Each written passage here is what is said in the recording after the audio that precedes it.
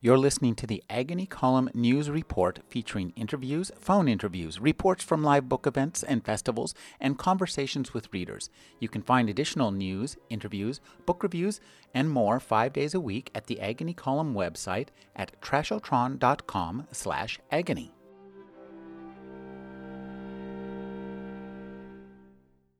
Dr. Jeff Hertzberg and Chef Zoe Francois are the authors of Artisan Bread in 5 Minutes a Day. Their new book is Healthy Bread in 5 Minutes a Day. Thank you for joining me, Dr. Hertzberg and Chef Francois. Thanks. Thanks, Rick. Now, let's ratchet back to your first book, which is Artisan Bread in 5 Minutes a Day. I've been making some of these recipes, and let's talk about what we need for equipment. First thing you need is something to make it in, and I have a big old piece of Tupperware. Could you talk about what you've used and what can be used? In the book, we recommend that people use a bucket, mostly because it's easiest to store. But by no means do you absolutely have to have that. Some people mix it in a bowl. There are quite a few people that don't want to use any plastic, and so glass works well, stainless steel. You can really get away with just about anything that you have as long as it's 5 quarts or larger, because the dough rises and you want to make sure that you don't sort of have a lava flow out of the container. Can you tell me why somebody wouldn't want to use plastic, since that's what I'm using? Some people find that they have a sensitivity to it. Mm-hmm. We're not trying to say that you shouldn't use plastic. I use plastic at home. There's not a lot of evidence that plastic is doing anything to food, but we know that some people are concerned about that, and it doesn't matter what you use. So if you want to be romantic and use a gray pottery, crock, that's fantastic too. I use plastic at home. I'm not worried about it, but some people have been. Yeah. We should say why we're using such a big plastic bucket. We're storing 4 or even 5 loaves worth at once in the refrigerator, and that's the premise of both books. That's why you want such a big vessel in the first place. And it could be a big bowl, by the way, that you already own. Right. Yeah, that's what I actually started out with, was a maybe 5 or 6 quart stainless steel bowl. And I guess, yes, let's talk a little bit about, the kind of the overall thrust here. What we do is we make a big batch of dough and keep it around for up to 2 weeks. I didn't know you could do that. And it seems so brilliant that, why didn't anybody ever think of this before? Because of tradition. Somebody said, why isn't it done before? I said, because traditionally, professional bakers were taught that you never keep a dough around for more than 3 days, that it loses its gas, its rising power. And what we experimented with over these 2 books is keeping it wet enough so that it doesn't sort of resist that expansion of the gas bubble, but not so wet that you can't handle it. And then you can keep it for up to 2 weeks. And before I met Zoe, I was keeping it for 4 weeks. And we don't think you should do that. But I like it a little denser than she does.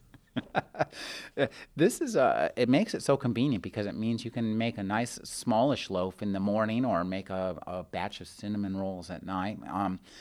Now, so we start out, we've got our big old bowl here. What else do we need? You talk about a food processor. I actually use a wooden spoon, and that seemed to work just dandy for me. Yeah, most people will do that. They'll just dump the ingredients in, stir it up with a spoon. We have a few readers that find that too arduous. We have one reader in particular that I'm thinking of that's in her 90s, and she just finds using the wooden spoon a little too much work. So we do give people the option of doing it in a food processor or a mixer, but we like the idea of just doing it in one container and having nothing else to wash. And that makes it very easy.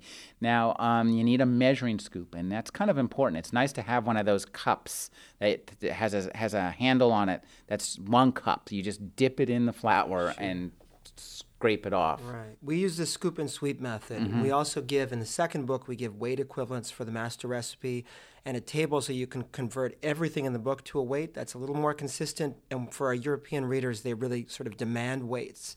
For American readers, they mostly want to use cup measures. And so specifically, as you say, you've got the way we do it, and it will come out differently if you measure differently, we sort of gently scoop up into the cup without spooning into the cup. Just scoop the cup into the flour and then sweep across the top with a spatula or a knife. And that'll be accurate for most of our readers. Now, one thing that I've recently been told is necessary for a lot of cooking, and I hadn't thought about that. I just bought it up because I have such a terrible oven. You can't have no idea what it's cooking at.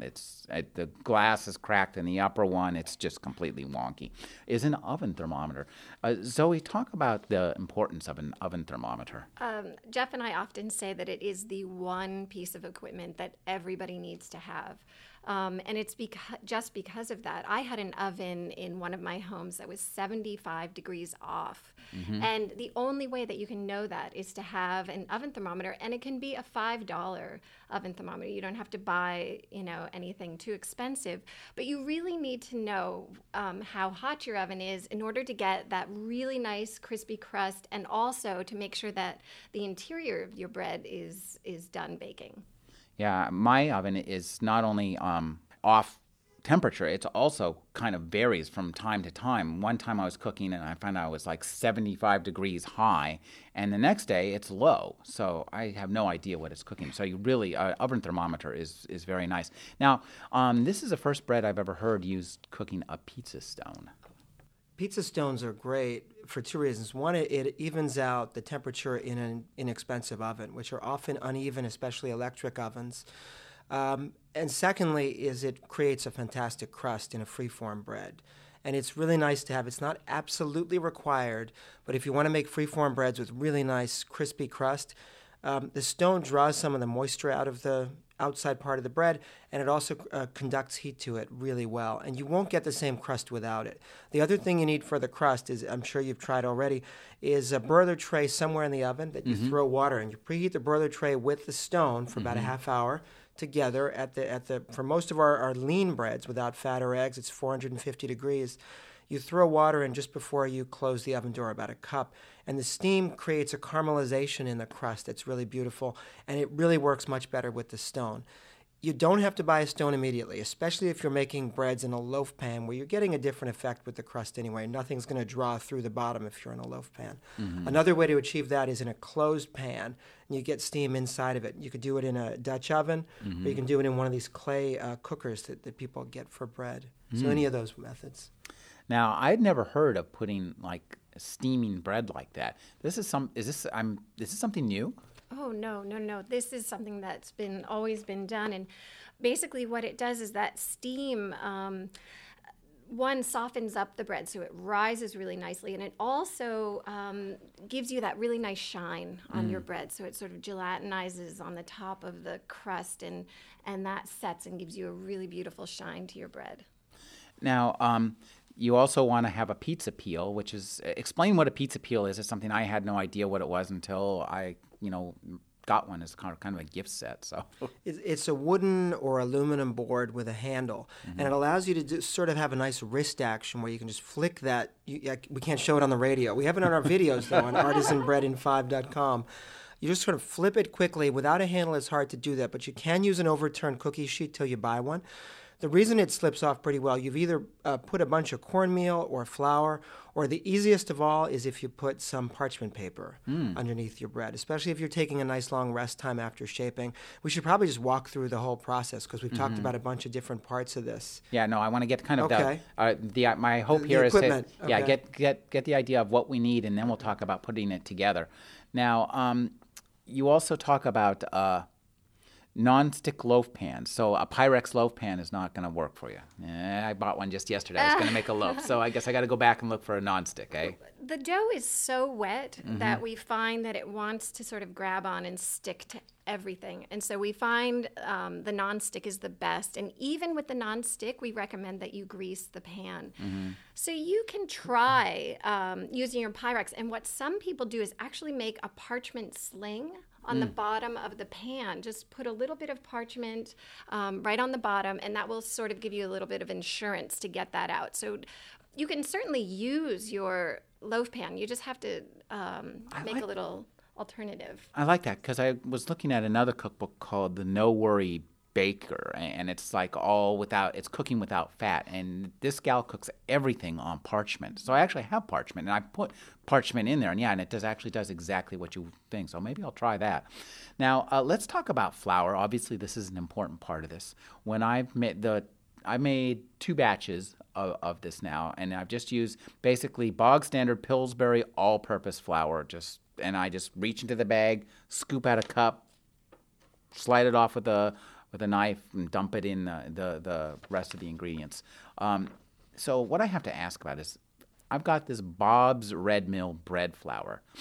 Is that Bob's Red Mill white unbleached flour?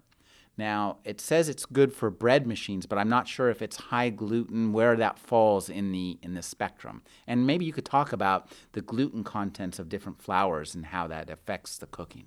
For where we use white flour, we are always specifying, just to be consistent, unbleached all-purpose. And we say unbleached because bleaching leaches away some of the protein, in addition to making it very white. So we wanted to be consistent. We also aren't crazy about the extra chemicals from the bleach. So where we call for white flour, and you must be talking about the first book, which is Yes. largely, doesn't have all that much whole wheat in it. If you use a flour other than unbleached all-purpose, which is about 10% protein by weight, you're going to have to change the recipe because protein absorbs water. So if you use a high-protein flour like bread flour or best for bread flour, it'll be labeled. You've got to increase the water by as much as about a quarter cup in the master recipe from the first book. And we really don't want you to use cake flour, which is the lower it's about 8 or 9% protein, because that just it doesn't have the right feel in bread. It doesn't create a chewiness. So it does matter. This Bob's product you're mentioning, if it's not labeled as bread or high protein, I'm guessing it's all purpose, is what it sounds like. Well, it's unbleached white flour, but it says best for bread. Well, it might be bread flour. Then. Yeah. Zoe, what do you think? Have you seen that product? I haven't, but if it's saying that it's for bread, it probably is a higher protein. It may just take a little, one time of experimenting with it. On our website, we have 250,000 books out there, and we hear from people all over the world. And of course, flour is different in China than it is in Alabama and even Boy, I in never Vermont. thought of that. Yeah. And so we're really learning a tremendous amount about the protein content of flour all over the world. We do a lot of work on our website, and this is one issue that we talk a lot about on our website. So people can come and visit us at artisanbreadand5.com. And we answer questions all the time. So if anybody has an issue like this with particular flours in their area, we can help them sort of adjust to those specific flours. Now, let's talk about yeast as the other ingredient that we're going to be putting in here. I just bought a jar of yeast. It was the only thing I could find in a jar, and it said good for bread machines, but it seems thus far it seemed to work fine. We found that it does not make any difference what kind of yeast you use. All of the differences between yeasts, well, most of it has to do with how quickly it operates. And our whole method is based on time, that we're going to store it for up to 2 weeks. And by the time a day or two passes, you're not going to be able to tell which yeast you used on day zero. If you use instant rise yeast, well, maybe you'll get to use it faster on the first day if you like to use it on the first day. Personally, I like to let this dough age a bit. It develops really delicious sourdough flavors over the first 3 or 4 days, and I actually stagger my batches. So I'm in no hurry, but if you're baking on the very first day, it takes 2 hours for it to do the initial rise. You can't use it until that initial rise is done, and if you use instant rise yeast, maybe it'll be a little quicker than 2 hours. I find the difference relatively trivial, though. So if it's labeled as granulated yeast, instant yeast, fast-acting yeast, best for bread machine, we can't find any difference. Even cake yeast, fresh yeast, which is hardly available in the U.S., but we get the question, that works fine. You have to adjust the amount that's in the book. Now, okay, so we have, and salt is salt, as you say, and that's kind of interesting because you can pay a lot for salt, but it all tastes kind of salty, doesn't it? It does. And when you're baking or cooking with it, you really can't tell the difference. But for all of our recipes, we tested it with Morton's kosher salt. And so those are the amounts for the book. Again, on our website, we give equivalents for people that are using table salt or even diamond kosher salt, which gives a different amount. So you can use any of them. The other thing that we get a lot, both Jeff and I really are sort of salt fanatics. We like the flavor. We find that it boosts the flavor of the bread. But there are some people that can't do a lot of salt. So you can actually reduce or even eliminate the salt in any of the recipes and sort of make it to suit your own palate. Now, okay, so we have everything there. One thing I have to ask, there's this word that we've heard a lot about, or I've heard a lot about, and I have no idea exactly what it means, is gluten. What the heck is gluten, and why do I care about it? Gluten is the protein in the white part of wheat that creates sort of a strand, like lined up strands in either kneaded dough or very wet dough that's allowed to sit, that creates a network that traps gas. And you really can't make bread without gluten. So if you use bread flour, it's high gluten, and since it's labeled that way, actually it's high gluten. Unbleached all-purpose is in the middle, and cake flour has too little gluten to make a good bread and catch the gas that you form from the yeast. Because whole wheat has sort of sharp little grains of bran circulating in it, that tends to cut the gluten strands as they develop, and so whole wheat bread tends to be dense. You don't get a great gluten network. It also has less protein in the first place because remember we said that the gluten is in the white part of wheat, and you've replaced part of that with bran and wheat germ. So basically, to make our method work with stored dough, we found that we had to add back some of the gluten, and that's where the Vital Wheat gluten comes in. That you just have to use it to store this dough. For the second book. For the second book. Right. Yeah, I just got my Vital Wheat gluten yesterday, and it looks like it's pretty easy to deal with. Now, let's talk about, you have master recipes, several of them in each of the books. Talk about what a master recipe is and kind of how you, as cooks, deal with it. I mean... Well, what we wanted to do, like we had mentioned before, that when you're mixing up a batch of these doughs, you're mixing up enough for about 4 or 5 loaves. And we want to encourage people to not just make one kind of bread out of this master recipe, but to take some out and maybe roll in olives or raisins and walnuts. So we have the master dough, but then we encourage people to make all different things. They can make pizzas, and with some of the enriched doughs, you can make different sweets out of it, crescent rolls or cinnamon buns. So you start with the dough, and then we also give recipes for ways to use all of that, because you have this big bucket of dough. We want you to play with it. And that's one of the things that I really like about this book and both these books is this, they really encourage you.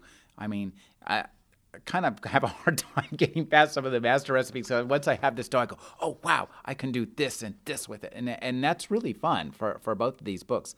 Let's talk about how this works. You get your big old plastic bowl. I went and I have a large measuring cup that I put in the microwave, and I kind of too lukewarm. And this is where you want a candy thermometer is somewhat of a help to get that 100 degrees. Actually, to tell the truth, I use my meat thermometer to kind of look at it and go, well, that's close enough for rock and roll.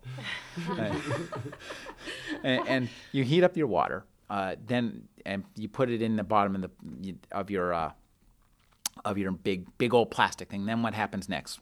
You basically, in the first book, we do the water first, like you say. I should just say I never use a thermometer for my water. It doesn't matter. I mean, I'm used to not. The key is if you make it too hot, you'll kill the yeast. So it's whatever we say in the book, 100, 105 degrees. You want to be below that, but I can tell with my finger when that is. You could use cold water, and it will work. It will just take a lot longer than the 2 hours we specify, and that's okay too. Some people put it in the refrigerator overnight after using a little warm water.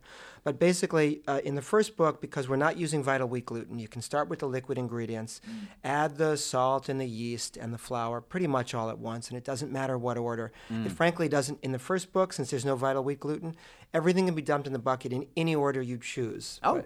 In the book, we say the water first. It doesn't matter. The yeast doesn't have to dissolve first. The salt doesn't have to dissolve first. It's wet enough that it's all going to come out in the wash. Once you use your spoon or any of your tools, mixer or whatever you want, it sits on the counter. If you use warmish water, lukewarm, it'll rise completely and begin to settle again in about 2 hours. And it will never rise again, by the way. It's always going to look like it's much smaller than when maximized. After the 2 hours are up, into the refrigerator for up to 2 weeks, it's now stored and ready to go every day, and you're ready to make the bread without mixing again. And that's what changes everything for people who are busy. It's a great recipe. Now, tell us the difference in. Okay, so why do we call this artisan bread? I mean, why is it just not bread? What's this? It's in the style of what people have come to think of as artisan bread. So the hand-formed loaf with that really beautiful crispy crust. And so it's that as opposed to what you're buying in the bags in a grocery store. These are really hand-formed loaves. We even have one of the differences between our method and some of the other no-knead methods that are out there is that our dough is wet, but it's not so wet that you have to bake it just in a pot. You can form this into a baguette. You can make this into pitas. You can form an épi, which is this wheat stock bread that's just absolutely beautiful. So there's a lot of creativity and artistry that can go into forming your loaves. One of the things that's nice is this ability to make it every day and to do different things with it. Let's talk about the healthy bread. Now, why is this healthier than the other bread? Well, the first question I got as I used to be a practicing physician. I do a lot of things now. Consulting and writing books is one of them.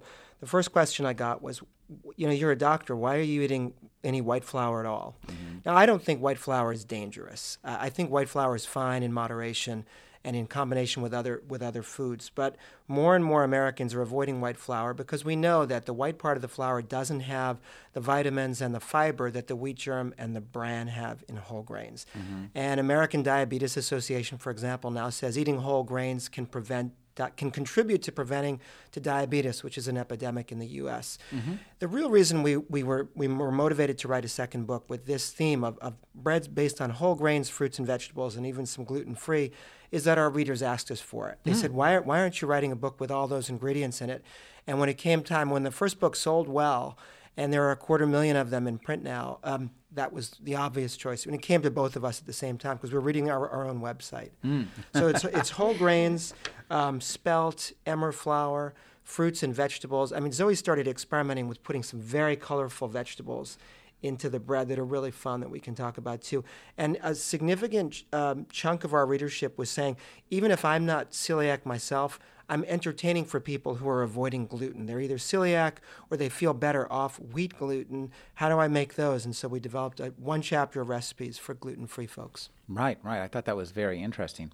Now, so describe the way that we make the healthy bread as opposed to the just easy and fun bread. Because we introduced the Vital Wheat gluten, we start in a slightly different way. So it's as easy as just dumping all the ingredients into the bucket and stirring. That's still as easy, but this time we're dumping in the dry ingredients first with the Vital Wheat gluten, and we're whisking that together. The issue is that if you don't do that, there's a chance that Vital Wheat gluten will sort of bind together and make little clumps in the dough. And so we have people just 10 seconds of whisking, and then you dump the water in, and then you stir it with the spoon. So it's as easy, but there's that one, slight difference in the mixing process. So essentially, this time when I go home and try this, I throw about 6 cups of whole wheat flour in my pot. Then I throw in a 1/4 cup of the wheat gluten. And if I'm feeling frisky, I can throw in the yeast and the salt at that point. Whisk it all together, then I dump the water in with that. That's exactly right. Yeah, exactly. One of the things I think that's great about this is the way it's really easy to deal with. I mean, once you have this made, I don't know how you came upon this process, but the whole that blob of dough in there in the refrigerator is really easy to deal with. So tell us about when we have our blob of healthy bread, some of the things that we can do with this. You talk about herb bread, which is interesting. Yeah, you can add it in sort of any time you want. You can put it in with the initial mix. You can put it in with the liquids. You can put it in with the solids. You can even roll it in after it's formed as a plain dough. Frankly, you can take the plain dough, whether it's whole grain or white, sort of flatten it, stretch it, pull it, use a rolling pin, and then roll up kind of whatever you want. Raisins, nuts, sprinkle sugar and cinnamon on it, and now you have sort of a sweetened bread. Seeds, anything like that after the fact. Now, a lot of what motivates me is laziness. I'm not a chef like Zoe. And Me so too. I'm lazy. I tend to make one dough and have one bucket. I also have less refrigerator space than she does. And then I'll roll things into it for the variation. Or I'll sprinkle things in it, or I'll cut it differently, or I'll just make it in a different shape, and I've already forgotten what yesterday's shape was, and I think I have a new bread. I'm sort of simple-minded. So talk about one of the things I like about this second book is that you spend a little bit of time talking about the artistry of forming the bread. Talk about developing some of those things just to make it look beautiful. Yeah. Well, like Jeff said, you have this big bucket of dough. We don't want you to have just a loaf of, a boule or a round loaf every day. We want you to form it into different things. And most of those shapes are so easy to do, but we've included pictures so to help people get to that, like the wheat stock bread that I mentioned before. It's simply a matter of elongating it into a baguette and then doing a couple of snips with a pair of scissors. This is right in the book. It's right on our website. So easy and so impressive to show to people. But we wanted people to have the variety. It's unlike Jeff, I tend to have about 5 to 8 buckets of dough going in my refrigerator because I get bored really easily, and I want to have the variety of different doughs. So both the shape and the flavors, you can have a lot of fun and a lot of variety.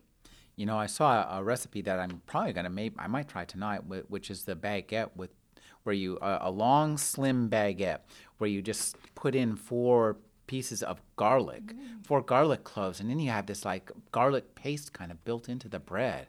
You're studding the top of the baguette with raw garlic, and then you slip it into the oven and it roasts as the baguette is cooking. And so you just tear off a piece of the bread and then just take that garlic and rub it on the bread. It's absolutely out of this world. It sounds easy. One of the things I love about all these recipes is they're very, very easy. It's really convenient. Last night I was just desperate for cinnamon rolls, and I had no clue exactly how to do it, but I just got out. I said, okay, I'm going to do this if I can do it really fast because I just don't want to spend a lot of time. I've been working all day, and so I just pulled out a blob of dough. I've come to the realization that in my house I have to put the thing I want to roll out on in the sink, so because all the flour goes everywhere. That's what I do. She's appalled by that, brother. In a professional kitchen, you can never bring the food near the sink. They view it almost like it's unspeakable. Right? That's amazing. You two got together. No, he didn't tell me. He didn't tell me. No. All right, so then you don't have to. All the junk falls in the sink. You don't have to clean up. Yeah, exactly. Fantastic. Yeah, I have an old style, tile in there, and the flour gets in the grout, and it really gives me a highs to deal with this. Exactly. Okay, so finish about what you get done in the sink there. So I quickly rolled out a little piece of dough. I just put a bunch of brown sugar. I sprinkled it with cinnamon. I brushed the dough first with a little bit of butter. I put brown sugar, cinnamon, raisins, rolled it up, cut it into 6 pieces. I put it into a small thing, so I didn't have. What was nice was that I could make enough cinnamon rolls for tonight, so to speak, and fresh. And then I let it rise. Now, one of the things that I find is I think that all these recipes benefit from more rising. So, but I spent maybe 5 minutes, and then I let it rise for like an hour and a half. We, in the first book in particular, we really, really wanted to stress that bread was not intimidating, that anybody could do it, that busy folks coming home could have a loaf of bread at dinner. So Jeff and I felt like maybe we compromised on the rising times just because we wanted to stress that people could form this, let it rise, and get it in the oven in time for dinner. But we have many people coming to our website, and that's one of the things that we talk about is that if you do let it rise for a little bit longer, like if your kitchen is a little bit cooler or if your refrigerator happens to chill the dough to a very cold point, that you can let it rise. There's a lot of play in there. It's not strict science as everybody imagines. So you can let it rise, and that will actually give you a slightly more open crumb in the middle of the bread as well. In the first book, we've usually said 40 minutes, but as you found, sometimes you're going to like it more if you go 60 or even 90. Now, in the second book, which is intensely whole wheat, I mean, most of the recipes are at least half whole grain. The master recipe is about 75% whole grain, and about 10 others are 100% whole grain. It definitely works better to go 90 minutes, or it's going to be a tighter, denser crumb, and most people don't prefer it. Now, I'm anticipating your next question. How'd you get 5 minutes a day if there's a 90-minute rest time? The 5 minutes a day is the active time only. Sitting around 90 minutes while it's rising, you can go do something else. And for the flatbreads, you don't need that rising time. So if you want a bread as soon as you come home from work, just roll it out while you're preheating the oven, and straight in the oven it goes. For pizza or just a plain flatbread with seeds or olive oil or herbs or whatever you want. So you can get things pretty much instantaneously, even with the whole grain breads, if something's in the refrigerator waiting for you to come home from work. Yeah, I like it. I agree. You know, the main thing that was always kind of the bugaboo to me was the kneading and the rising. I just never knew I could get it right, and I was kind of scared. I'm going to make this thing. It's going to be this kind of like misshapen lump, and it's going to be moist on the inside and burned on the outside. That's just not a problem here. Now, with when you're going, talk about some of the different fruits and vegetables that you put in there in the new book. It's pretty amazing, some of the stuff you've got in there. Yeah, I had this summer an organic farm project in my backyard. So I was inspired by a lot of the things that were coming out of my garden, one of which was beets. And I shredded them up and threw them into the dough. And I got this absolute crimson loaf of bread. It was gorgeous. And as Jeff can talk about, some of these really highly colored fruits and vegetables like berries. We have a berry bread that's magenta, and we have squash and sweet potatoes, and even I have one that's one of my favorites because my 8-year-old does not like broccoli. And I was determined to get him to eat it. So I threw it into one of the doughs and made it into 4-leaf clover buns and then melted cheddar cheese over the top. And he loves them and didn't know it was broccoli. And so now I get him to eat broccoli.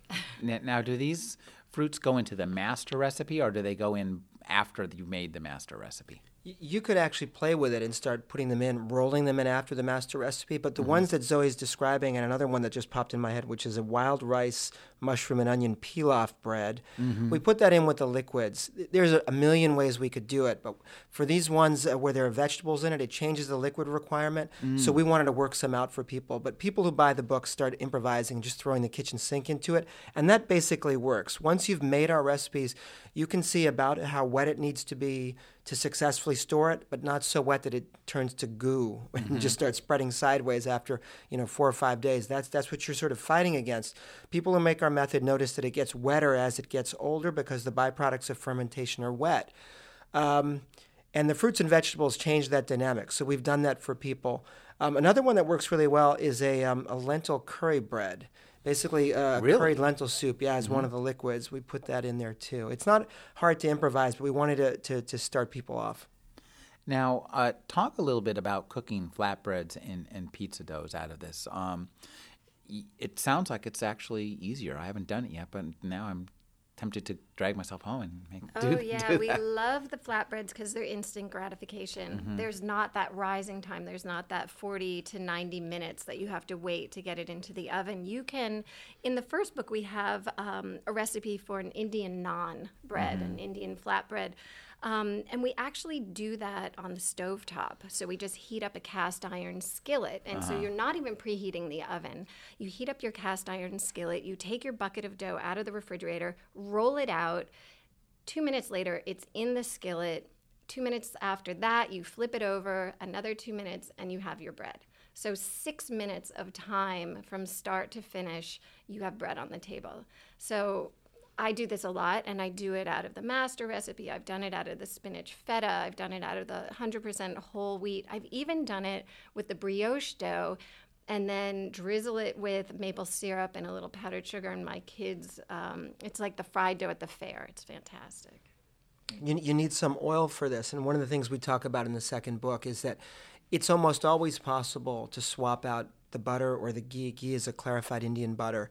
If you don't want to eat those, or if your doctor has said you cannot eat those because your cholesterol is dangerous, you can swap for healthier oils, canola oil, olive oil, a mixture of those two. There are butter substitutes now that don't have any trans or saturated fat in them, and we go through that in the book.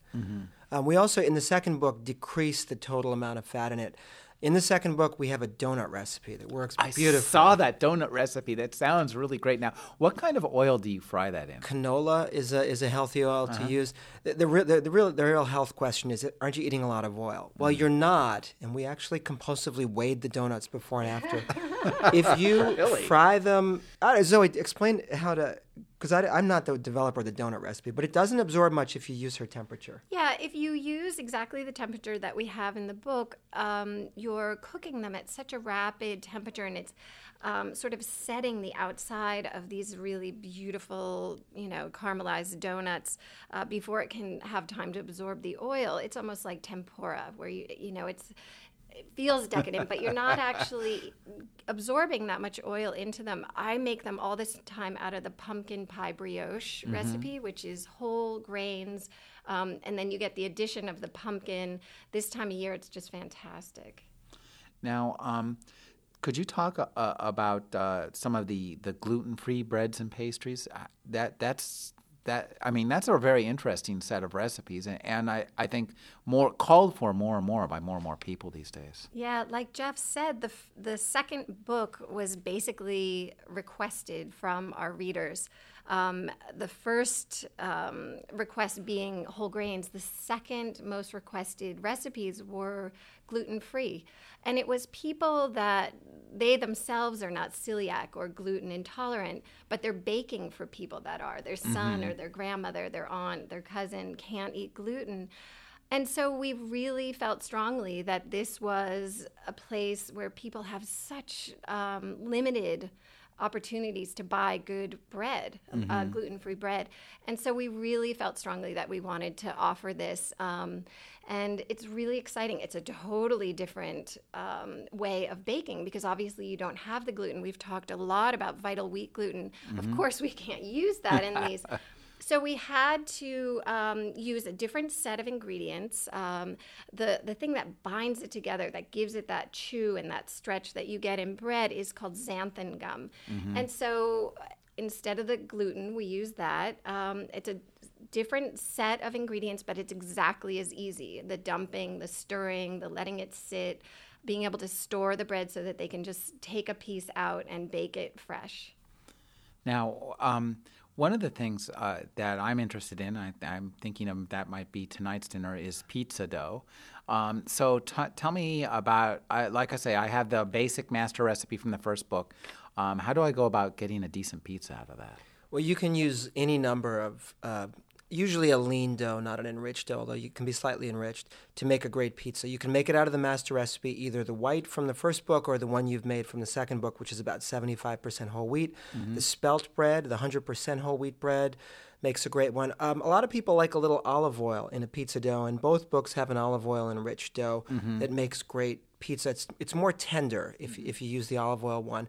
And olive oil is a fairly traditional flavor in pizza. So you go home and you take a lump of dough between a half pound and a pound, which means between the size of a grapefruit and an orange and grapefruit, and you flatten it with your hands and you start rolling it out. And you may have to use a fair amount of flour to keep it from sticking to everything on a wooden board or a lot of people have these marble or marble-like surfaces on their countertops. Now, that works great for getting it nice and flat. It's nice if you've got what's called a dough scraper or a bench scraper because it is going to stick a little to that surface, and if you can sort of scrape underneath it and get it off, it's easy to get thin. A really Italian-style pizza is 1/8 of an inch thick or less when you're done, and it's going to want to spring back and get thicker. It sort of feels alive because the glutens have developed.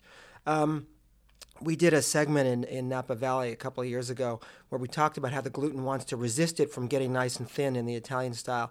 And our joke has always been, well, go get a glass of wine while it relaxes. And that is, it works. If you let it sit for 5 minutes, the glutens relax and they're not so tight. And because it was Napa, somebody came out with wine on this TV set, which we couldn't drink because it was spoiled.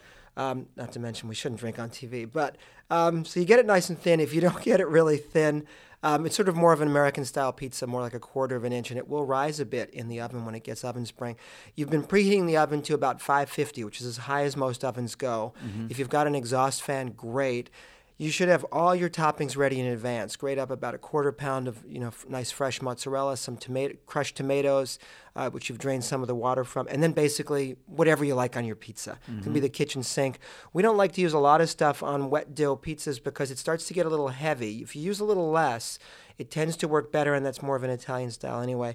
If you preheat your oven stone to about 550, this whole thing will bake in under 12 minutes. Start looking at it at about 8. And this is where you can get creative and have a party with your friends and just put the toppings out and let them start making it. You can even do it outside on a gas grill. We give directions for that too in summertime. Oh, that sounds like fun. Now, talk a little bit about turning some of these bread doughs into delicious desserts. I mean, the cinnamon rolls were natural. Now, the other thing I was thinking about doing tonight was to just go home and instead of putting brown sugar on, I was going to put some orange marmalade on, and then just make the frosting with a little orange zest and a little orange juice and a cream frosting and put that on top. I mean, is there I'm trying to figure out a good orange version of these rolls. Yeah, I love that idea. I'm a marmalade fanatic. I love it. I'm a pastry chef by training, and so when I met Jeff, the very, very first recipe that I developed was the brioche in the first book. And for anybody that's ever made brioche, it's one of the most laborious tasks in a pastry kitchen. It's just, everything has to be just the right temperature and this and that. And so when I discovered that you could literally just dump it all in a bucket, just like all of the other things, mix it up and have this just incredible recipe. In the first book, the brioche dough has 3 sticks of butter and 8 eggs. And it's sweetened with a bit of honey. It's luscious, it's rich, it's absolutely wonderful. I couldn't live without it. But for the second book, we wanted that same experience, but with whole grains. We were focusing on less sugar, less fats, or different types of fats. So instead of all that butter, we give people the option of using oils or even butter substitutes that fit into their diet. But you can, just like you're saying, because you have this big bucket of dough and it's not this precious loaf that you've been caressing and, finessing, you can play with it and add whatever flavors you're interested in. I think it would be absolutely delicious to roll this thin, put a layer of the marmalade or even like a lemon curd, roll this up, and then you can either bake it as a ring, like a Danish ring almost, or snip it off and make individual buns, and then do just what you said of making a cream cheese frosting, which we actually have in the book, but then adding some orange zest to that would be just divine. And this you want to cook at 350, not 450. At 350 because of the sugars that are in the dough. I mean, not that we don't use refined sugar, but the honey or maple, or we use molasses, all different types of sweeteners. Because of those, they'll really, and the egg content in there as well, you do want to bake these at a lower temperature, so 350. But all of the exact temperatures are right in the book. Well, though we've been talking for more than 5 minutes, I've been speaking with Jeff Hertzberg and Chef Zoe Francois, who are the authors of Artisan Bread in 5 Minutes a Day, and their new book is Healthy Bread in 5 Minutes a Day. Thank you for joining me, Jeff and Zoe. Thanks. Thank you so much. Thanks.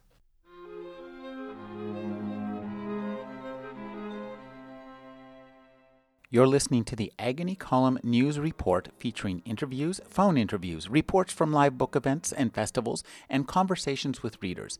You can find additional news, interviews, book reviews, and more 5 days a week at the Agony Column website at trashotron.com/agony.